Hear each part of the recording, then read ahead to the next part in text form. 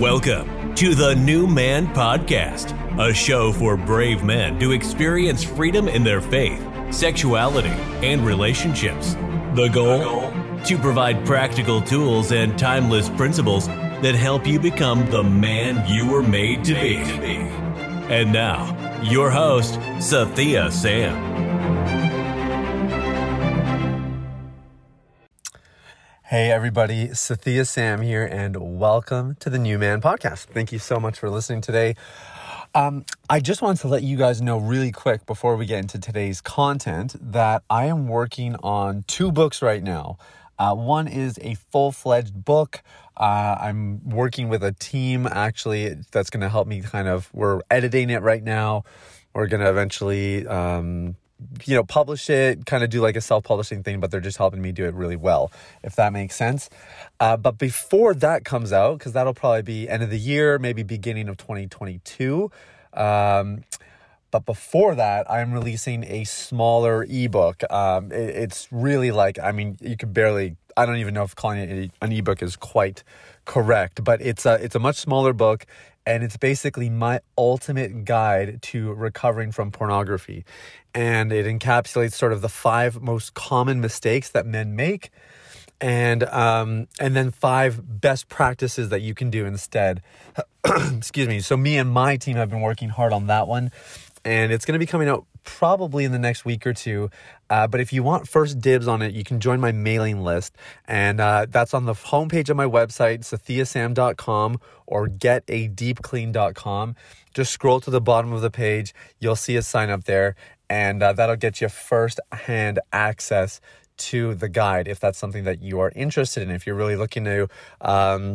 I would say if you're looking to avoid the rookie mistakes that are commonly made, maybe you're early in the journey, or you're catching yourself in cycles and you don't really know how to get past a certain point, I can pretty much guarantee you this ebook is going to have some insights for you.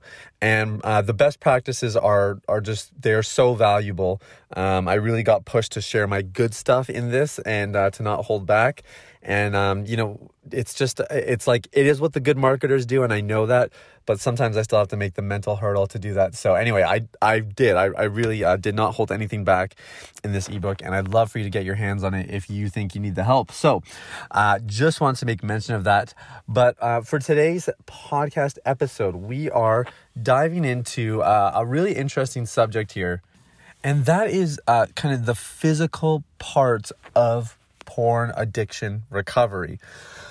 You know, it's interesting, when you deal with alcohol addiction, for example, alcohol addiction is, it's substance abuse. So it deals primarily with the substance.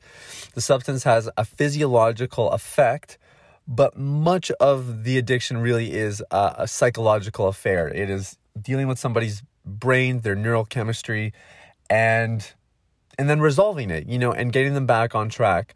And of course, what happens is their physiology starts to improve as a result. Their breath becomes better. Their internal organs are going to function a lot better. Their heart is going to work better. So they're going to have better circulation. And just all of their simple all of the simple physiological functions, that was a mouthful, all of those things start to work better. And as a result, then, you get clear skin. They start to just look better. Their face looks better. They're going to have more energy, all that kind of stuff. It's interesting when you talk about something like porn addiction where you don't have a substance, but you have sort of content, and there is a clinical term for it. I'm forgetting it right now, but there's, it's not substance, but it's content, and yet there's a very physical component to it because most people who are struggling with porn are also struggling with masturbation or some other form of sexual release. And then, of course, you have people who are sex addicts, and that is very much a physical addiction. So I just thought it'd be interesting to kind of hash out some of the physical parts of porn addiction. And I wanted to talk about 2 things today, and they're very much separate, but in other ways they're quite related. The first thing is PIED, or PIED. And that is porn-induced erectile dysfunction. I know, just lovely terms that I'm sure you wanted to hear about while you listen to this podcast, doing whatever you're doing, driving, walking, running, cooking, cleaning, working, whatever it is. Porn-induced erectile dysfunction. So this is basically where, because of all of the porn you have consumed, you have conditioned your brain to such a heightened degree of stimulation required to achieve arousal that normal sexual interaction with another human being does not suffice. So I've worked with guys who basically have had this problem, and what it means is that when they get in the bedroom and the time comes for them to have that moment and to sort of engage, their machinery is not up to the challenge. Pun intended. It's not able to rise to the occasion. Okay, I won't use any more puns, but you get the idea. It's that the machinery doesn't work because it's been conditioned by pornography, because pornography is curated content, right? It's the lighting is perfect. The bodies have had plastic surgery and enhancement where it's necessary.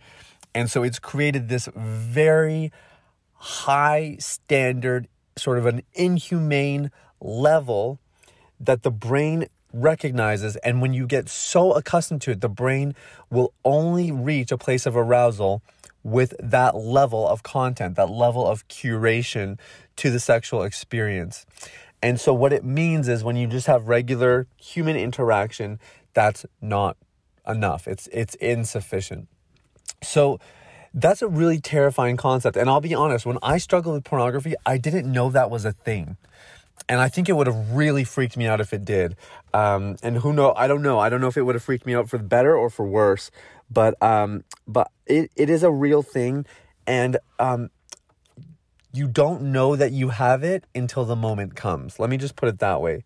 So if you haven't had those opportunities arise, because you're not married, or maybe you're comfortable having sex before marriage, but you haven't really had those opportunities, you won't know if you have PIED until the moment comes.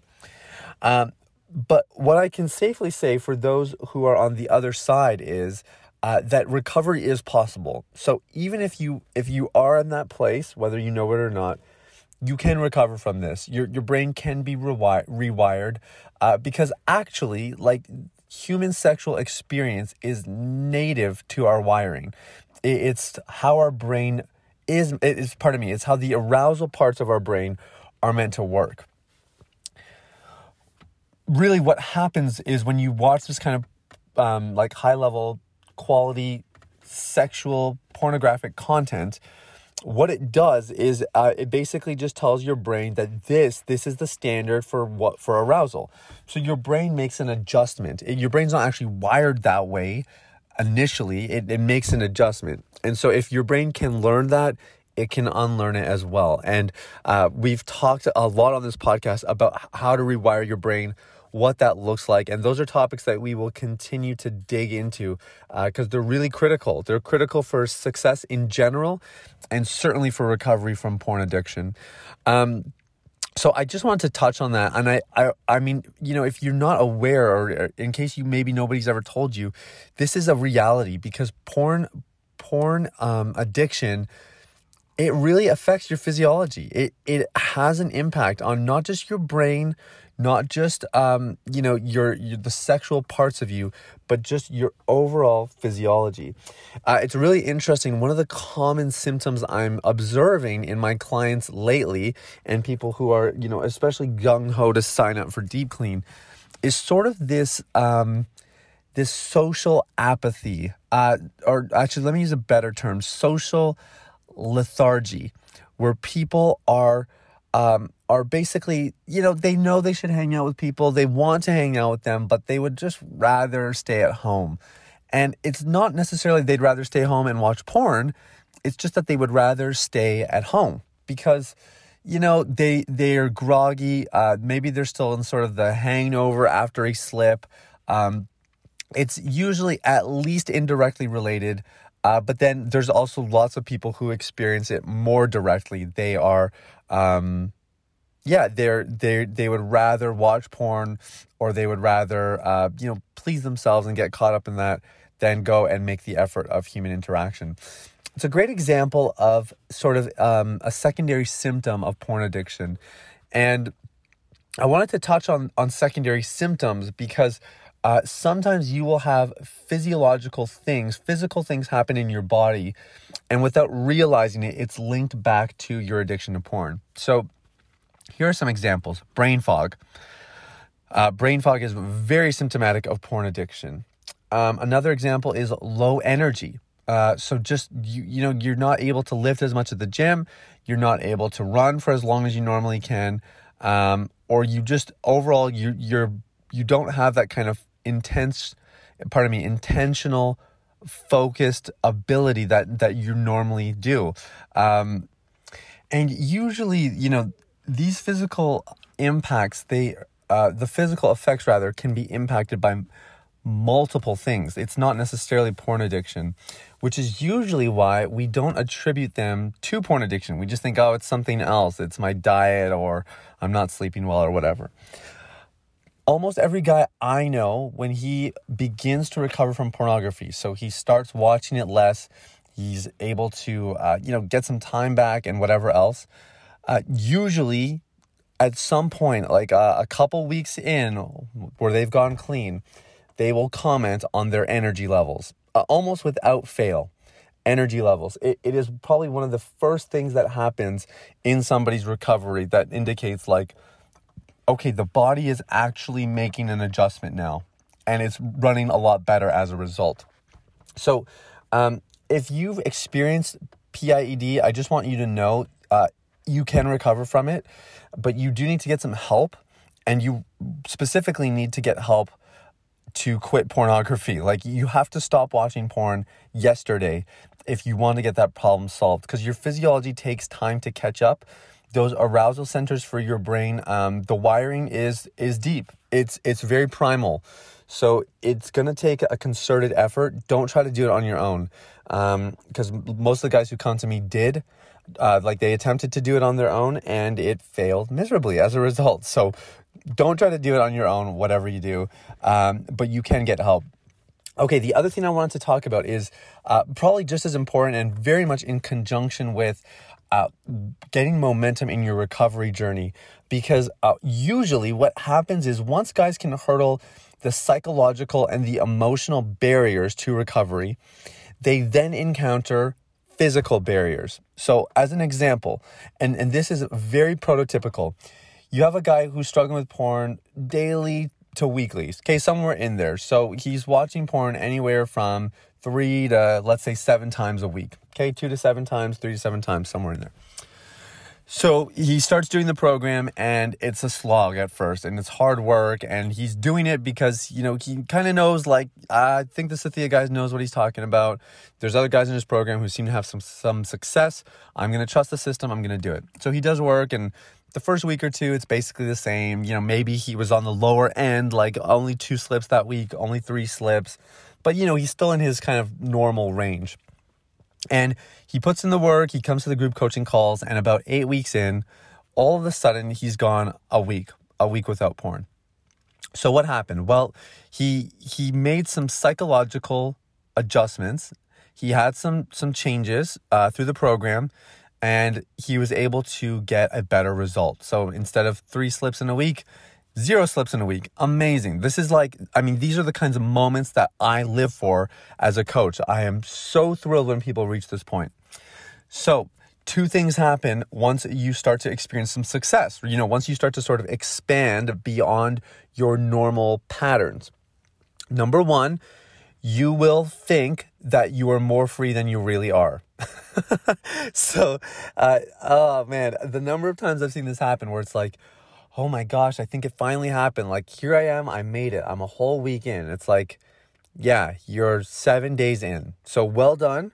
You deserve a pat on the back, but keep going. There's still more work to be done. Trust me. And people who fall into this thinking often believe that getting free is kind of this, it's like this switch that flips. And one day it's just like, poof, you're free. It just doesn't work that way. It really doesn't. It happens occasionally. It happens rarely, actually. But it is not the norm, and it really should not be the goal, because even people who get set free in an instant usually have a much harder time preserving their freedom. But people who go through a process, people who are systematic and take their time, they get much better long-term results. But we're talking long-term, not 7 days. So the first mistake people make is they get way too confident. All right. So you should be proud, but make no mistake, there's still work to be done. You're not completely free. So stay humble. Number 2, second thing that they run into is physical barriers. Usually it is one of 2 ways. It is seemingly uncalled for arousal at inopportune times, like you're at work and, oh, there it is. Or you get wet dreams in the night. So I'm hearing a lot about wet dreams lately, which is partially why I wanted to kind of go into this a little bit. But basically, this is a really frustrating experience for a guy who, wet dreams don't usually happen at the 1 week mark. Usually it's more like once you've hit 10 to 14 days. Now, again, this isn't research based, because unfortunately porn addiction is just not as well researched as others. This is based on my observation of my own clientele. Okay. So you can take that for what it's worth.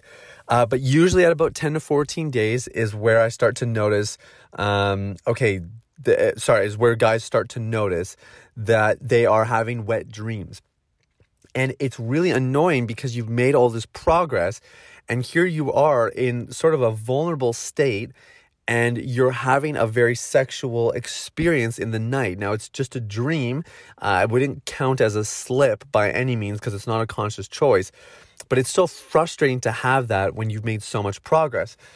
And then usually, if a guy is ill-equipped, he will then spend the following day thinking about the dream, dwelling on it, wondering like, is that a slip? Did I do something wrong?